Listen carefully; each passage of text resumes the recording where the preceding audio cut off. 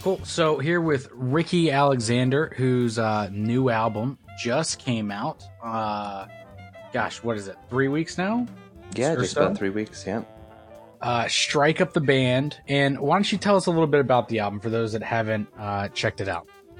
Sure. Well, this is a swinging, straight ahead album that features some of my favorite songs. A lot of them are sort of like lesser known or lesser played. A lot of stuff, Fred Astaire and Ginger Rogers, a lot of 30s songs. I thought that was kind of the golden era of songwriting. So I was trying to bring them back. And so what, I guess let me ask this, a lot of people that, a lot of young musicians that we see growing up, like they immediately are drawn to people like Kamasi Washington or stuff like that. So what drew you to this era of music, and why do you feel so strongly about it? Or like what do you like so much about it? Sure. Yeah. Well, I love listening to Kamasi Washington and all sorts of modern stuff. I think I had a pretty cool experience when I was in undergraduate.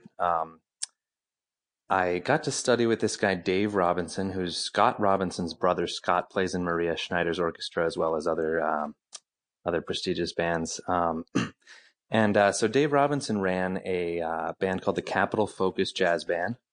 It was a student organization. And he would teach us about, King Oliver and Jelly Roll Morton. And it got me really excited about like 20s kind of stuff, playing a lot of clarinet. So I started getting my clarinet chops together a little bit earlier. And from there, it sort of evolved into early swing. And, I've always been a huge fan of like Stan Getz and Lester Young. And, through this band, I was able to discover like Frankie Trumbauer, who was a big influence on Lester Young. So, kind of tracing that lineage all the way backwards and forwards, was really exciting for me. Yeah, I mean, I get that. I'm assuming you've played like swing dances and whatnot, and seeing like the different type of, I don't know, vibe or energy that might come along with this stuff and how it's perceived by the audience. Do you find that, to be different, like when you've played, more bop gigs or certain things? Like how do you view the response from your audience? Sure. Well, it's definitely it tends to be a very approachable music, for the layman or for people that just like dancing and like listening, but they don't maybe know music theory. So it's really cool to be able to connect with an audience that way and to be able to share a kind of energy. I think that same energy can apply to other musics. Like, when you listen to Cannonball Adderley, it's just filled with so much joy and it really affects you in a certain way. And I think, early swing music sort of affects you, kind of makes you want to dance around and feel good. I feel like Louis Armstrong was the master of creating such a strong energy that you just have to respond physically. It's such a connection. Yeah. Yeah. Now, do you,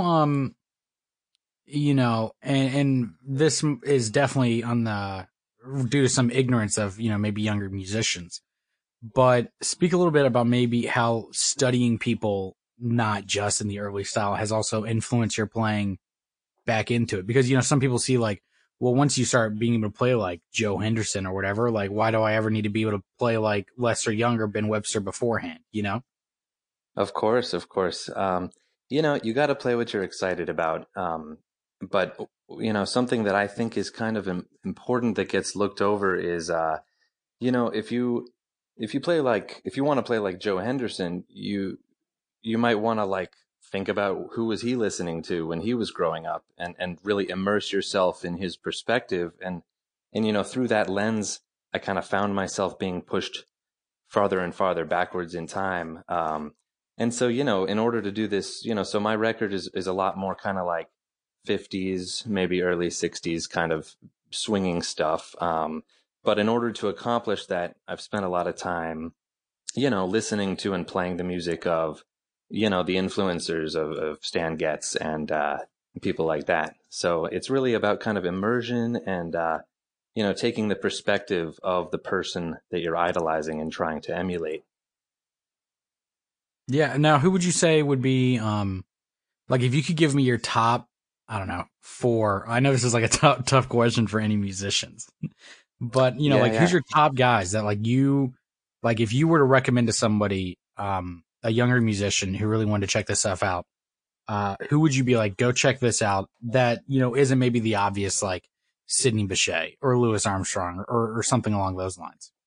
Sure, yeah. Well, I've thought a little bit about this. I sort of have come up with a lineage of players that sort of share my, so some characteristics in playing that I really like are kind of, it's very melodic, and the time has to be really good, um, and just, kind of like beautiful flowing ideas. So, somebody who's alive and around today, I got to actually sit in with him just on Friday at the 75 Club, which is a cool new jazz club downtown. Anyway, Harry Allen. I think a lot of young guys are getting hip to him.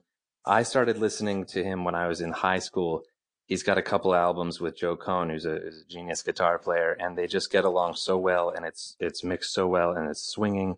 And if you look at his influences, Ben Webster, Stan Getz, Zoot Sims, a lot of West Coast stuff. But I like to think of Stan Getz as his biggest influence, who is, again, somebody who I've transcribed a ton of. I absolutely love the flowing ideas. So Harry Allen, back to Stan Getz, and then before him, Lester Young. And I hope I recall this little anecdote correctly, but I think there was a time, I hope somebody will email me and correct me if I'm wrong, but there was a time when Lester Young and Stan Getz sort of met, and some, I think Lester Young said to Stan something like, "Wow, you get paid to play my lines more than I get paid to play my lines." So he was such a strong influence. Yeah. Um, so that would be the third one, is Lester Young. And then I started getting curious about Lester Young. I started listening to these 1934 and recordings with the Kansas City Six, which was, it was just Count Basie's first band, and he wasn't even on this date. And Lester Young is playing clarinet, and it's beautiful.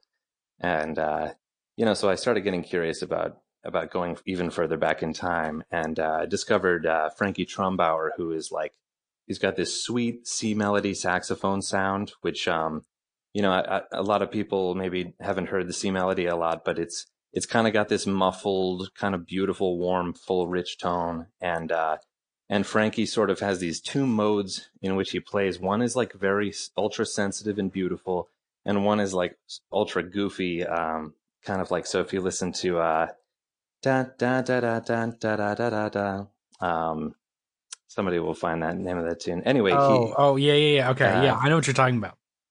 yeah, and he just gets super goofy. And so anyway, those would be my big four, starting with Harry Allen, currently going back through Stan Getz, Lester Young, and Frankie Trumbauer. Okay, now what? You spoke a lot about how, or a little bit, I guess, about how you thought that this was like the golden age of compositions. Can you talk little bit about that? Like, why do you like what about these compositions speak so much to you? What draws you to them? Yeah, yeah, that's a great question. I was just talking. I was playing a gig with this guy, Alan Carey, who's like a 90-year-old banjo and guitar player, and he's such an academic, and I look up to him so much. He has the original sheet music for all of these songs from like the 40s back, all these pop songs, and he knows all the original changes.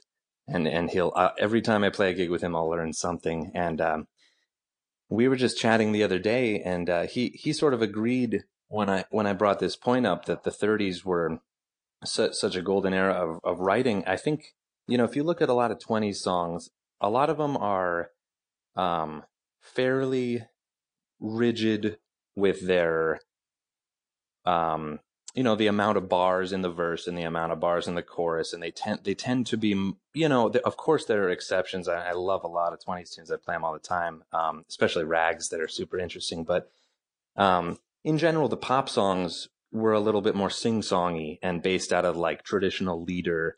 Um, but when you get into like 30s pop songs, I feel like, the verses were could be really long.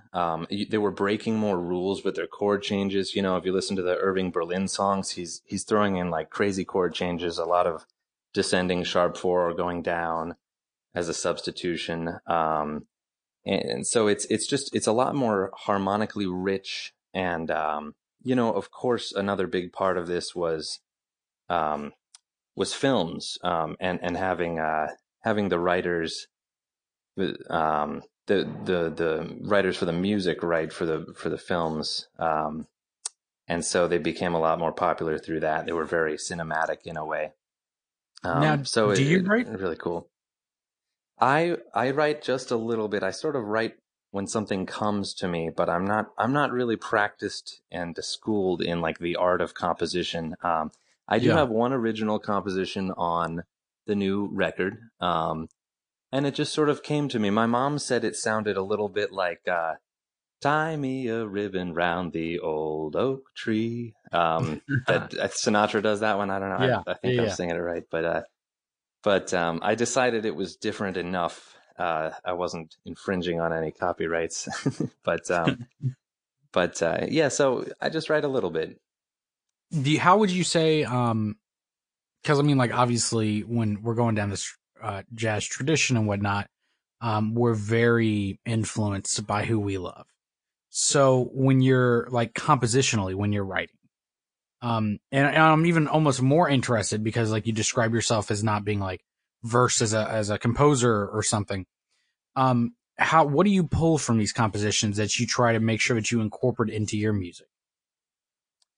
Well, so you know, I guess it's really happened through immersion, and it hasn't been so much of a conscious thought process. But you know, I keep in mind, I think a lot of intervals that tend to be present. You know, sixths and you know, certain extensions. I'm more prone to using. And of course, you know, like a working within the rules of a chord structure that's traditional, but still trying to be you know, fresh with it. So I tried to accomplish that. I was kind of happy with the composition for the new album, because I felt like it was different. You know, it wasn't a contrafact. It was a fresh set of changes, and the melody. You know, it kind of got stuck in my head, and I was, you know, it doesn't happen a lot when I write something. It gets stuck in my head, so I was happy with it. Right, right, right. Well, okay, so let me ask you this. You're in New York now, right? Hmm. So obviously New York, like I think everyone sees New York as like where where all this like modern jazz is going on and where all this straight ahead stuff, but there's like a variety of scenes up there, for whatever you want to do, obviously. It's Um, huge, yeah. so can you talk a little bit about that? Because I think some people that might be into this, the more traditional is not necessarily the right word I want to use, but like the earlier years of jazz, they might feel a little intimidated by whether how approachable it is nowadays or whether if it's still thriving in that sense, because obviously you have people that like say, well, stop living in the past, and like all that out the window. Like, what advice do you have for someone that's like really about this and wanting to do it moving forward? Sure. Well, when I first moved to town, I was lucky to play, you know, that student group I mentioned, the Capital Focus Jazz Band, with Dave Robinson. He took us on the Jazz Fest at Sea, which is, you know, it features Alan and Warren Vacher, and Harry Allen was on the cruise, and a lot of folks that are sort of like the old guard and the champions of this scene. And I got to meet them before I moved to the city, or right as I was moving to the city, and learn about where I should hang out and what are the cool spots. And I was pointed towards this now fairly famous jam session at Mona's, which is, you know, 14th Street, Avenue B. And it's Tuesday nights, you know, 11 p.m. to 4 a.m., real jazz hours, as I like to say. Um, and it's a great scene for sitting in, and it's thriving, and it's inclusive, and you know, everybody, I think, learns a lot. It draws a lot of talent, so that's been incredible. And then, you know, I'm lucky. You know, New York is probably one of the few or maybe the only place in the world where you can make a living just playing a niche style of jazz. I'm working every night, and I don't have to play, current pop music at weddings and stuff. Um, I'm lucky I get to do what I want to do. So, on Monday night, I'm playing with Terry Waldo, who's a stride piano legend. We play old King Oliver and Jelly Roll Morton and Louis Armstrong Hot Fives, kind of stuff. And then, I'm playing tonight with the Vince Giordano and the Nighthawks. They won a Grammy for the Boardwalk Empire soundtrack, as well as tons of other film stuff. He's been leading this band for, 30 years or more, I believe. And, I've been over to his house, and he has, 60,000 stock chart arrangements. Wow. He's got a whole museum basically in this house. It's incredible. It's a treasure trove of knowledge. And it's totally happening. He doesn't play the tunes exactly as they were on the recordings. He gives the guys room to blow often, and he likes to sort of make a real show out of it and play tempos that are really exciting, and it really keeps it alive. It's a huge scene. He plays every Monday and Tuesday. So if you're new to New York, I would say that's a must see. And then, other nights of the week I'm playing with, my good friend Mike Davis leads a band called the New Wonders. That's like very traditional, after the New Orleans guys had moved to New York, kind of that kind of style. Red Nichols, Bix Beiderbecke. And then, I mentioned before the 75 Club, that's got a ton of great, like, straight ahead 50s guys. Michael Kanan is a friend of mine, plays there all the time. And it's just a great scene for that. More of a 50s thing. And on the weekends I'm playing a variety of things. So it's, every single night, at least, a gig, totally immersed in this scene. It's really thriving, and I'm really lucky to be able to do that. Now, do you teach often? Do you take on private students? I know, like, you're basically, well, you are, I mean, making your living playing right now. But what's your experience with teaching? Yeah, I haven't taught in a long time. I've been lucky to just be able to play, but when I was back in Maryland, I went to the University of Maryland for my undergrad. I taught a bunch there, mostly young students, and that was fun. But I sort of went through a phase where I would try to line them all up on Sunday, and sometimes I'd have like 12 lessons, and I'm driving to them all, and I got a little burnt out. I think I pushed myself too hard with the teaching, so I'm really trying to focus on playing, and I'm lucky to be able to do that, enough. Well, I ask you that kind of to lead into this. I went to Florida State University, which was a very traditional school, I guess, in that sense. Like, we spent a couple weeks, like, in some classes studying, like, the arranging and the writing of Jelly Roll Morton, and in that sense. And so my question to you is, when it comes time to expose younger musicians to this, what are your thoughts? Because sometimes I think it might be hard to begin with this, because it is like, it is difficult. It's deceivingly difficult. Like, Louis Armstrong was not just playing 1, 3, and 5s, and it wasn't easy stuff. So how do you expose a student to this with the, the difficulties of, like, well, recording quality was obviously bad because of the time, and, like, how a detailed you really have to be in this music. Yeah, that I can totally see how the recording technology and the dated sort of vibe could turn somebody off. I have had this idea for a little while. I feel like with education, oftentimes, if you start with, like, very complex chord structures, I think a lot of the time there's a lot of students that are just able to sort of skate through, if you know what I mean, and maybe they're not totally hearing all of the changes because they sort of don't have the foundation of just the functional harmony. I mean, I know that because I did that for a long time. But I gotta say, learning, chord structures that make sense and how to play, and becoming really familiar with guide tones through functional harmony has made me such a stronger modern player, to be able to understand and actually hear the altered scale and use it. I think you really have to focus on on the basics for a long Right. time. And I think that's something that traditional jazz can really help with, because it's a really great way to hear reoccurring chord changes that are common, and learn to get around on them, and then you're forced to really get creative with it really quickly. Yeah, no, I mean, I completely agree. It's just something that I know, I've always struggled with students or something, trying to introduce them to some Jelly Roll Mortons, or like the recordings where it's like Jelly Roll Morton and King Oliver playing duo. And they're just like, well, I can't really hear anything. And it's like, well, you need to open your ears because this is some killing stuff. Yes, absolutely. Yeah. So Yeah, it's amazing. and you spoke some about, how you love Stan Getz. So Hmm. how has that whole, or the whole like bossa influence of Stan Getz and like the Afro-Cuban and all of that, how have you brought that maybe into your playing? Because he's certainly, very associated with that and with Joe Beam and whatnot, and something that he was, loved a lot.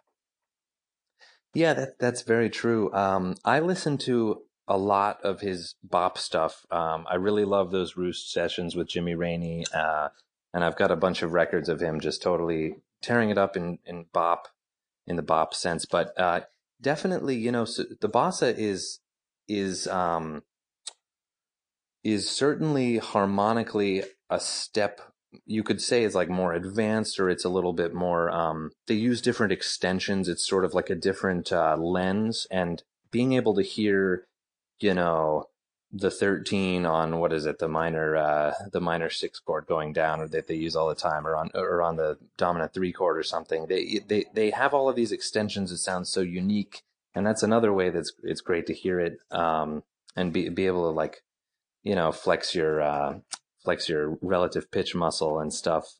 But yeah, in terms of the songs, I would say there's a parallel with those bossa compositions, the Jobim stuff, and the 30s tunes, in the sense that they have, sometimes they have odd bars, um, and extra bars in certain phrases, and also just the basic, like, beautiful melodies, and like there's certain intervals that are recurring that are just so gorgeous to us, like going down a minor 6, or yeah, certain leaps, that that I think sort of can parallel. Yeah.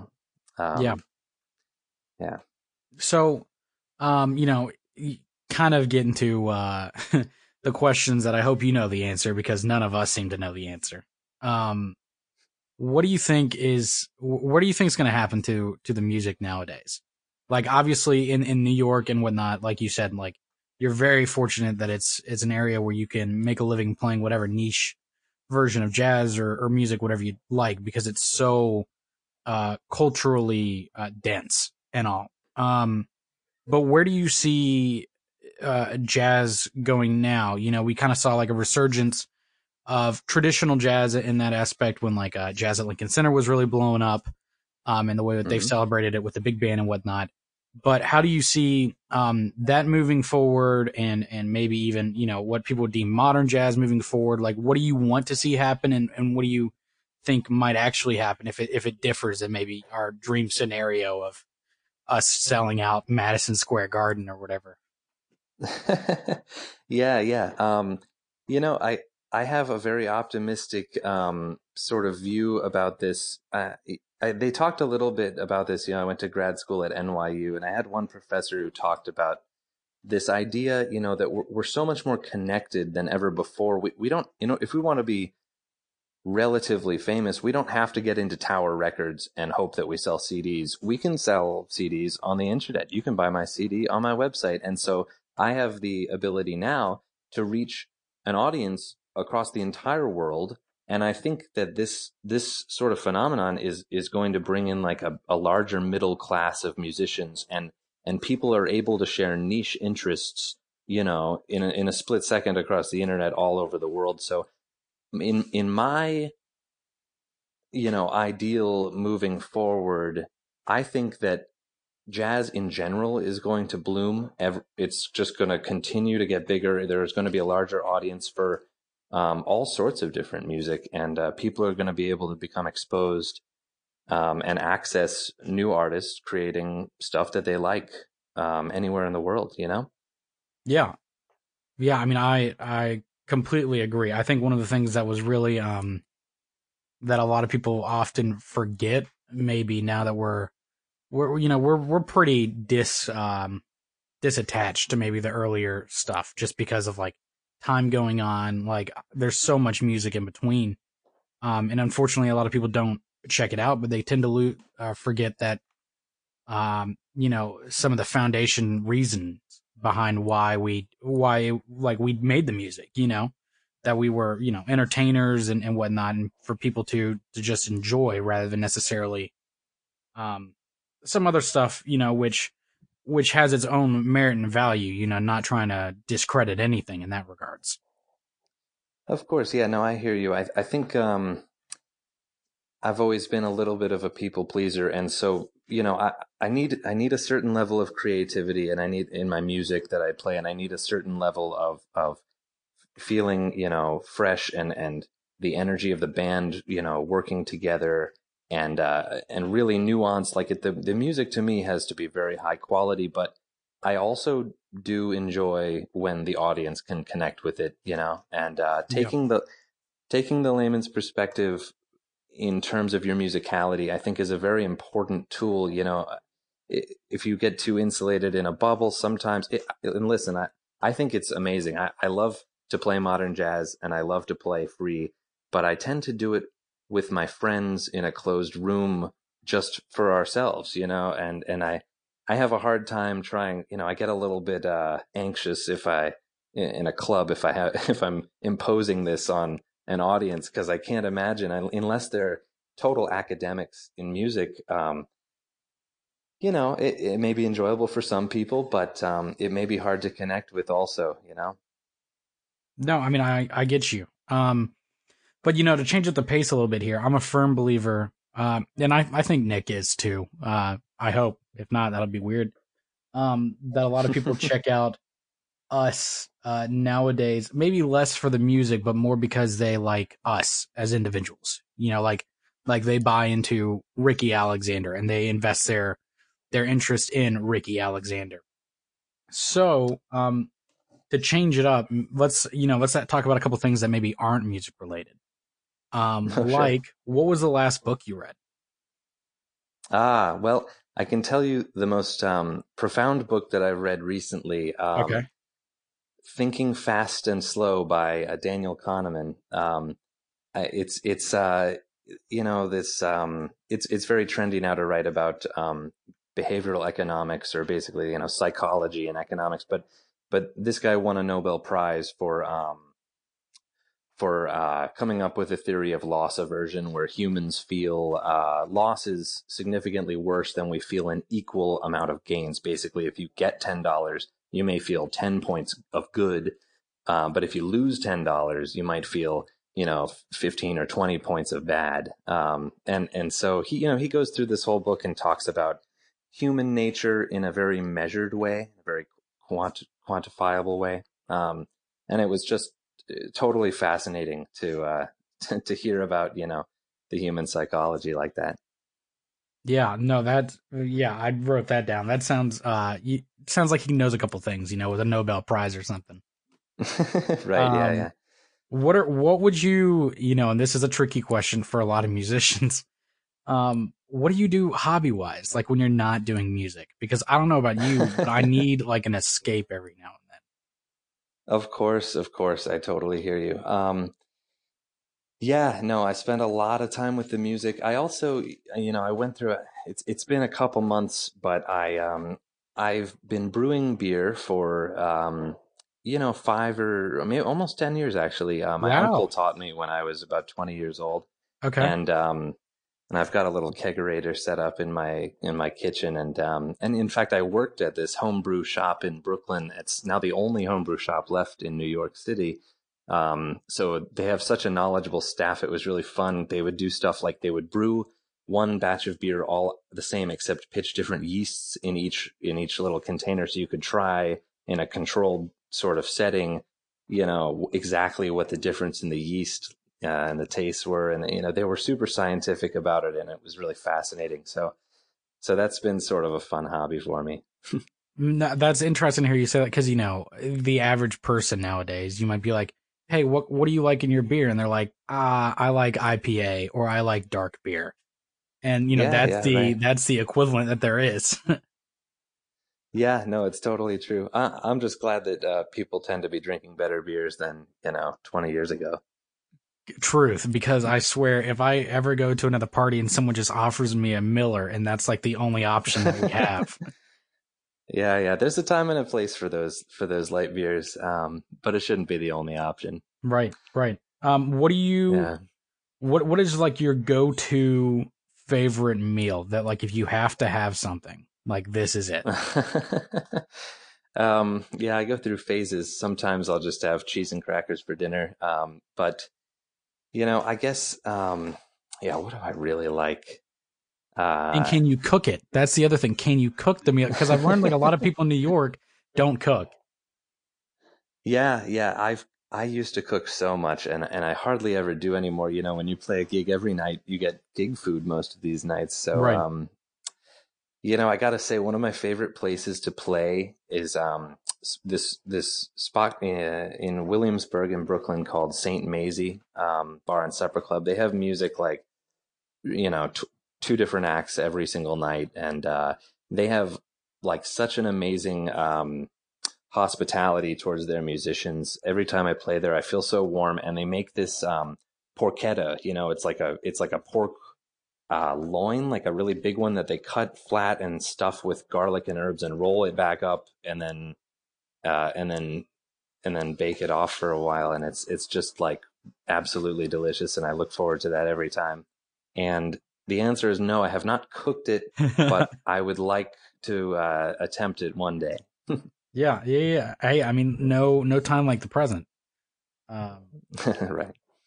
Well, man, and thank you so much, for doing the interview. It's always interesting to hear people's different philosophies and interests in that regards. And if you guys haven't had the opportunity yet, make sure you go to Spotify, Ricky's website, iTunes, YouTube, wherever. Like, you were putting up those great videos of some standards. I think I was watching Just Squeeze Me the other day.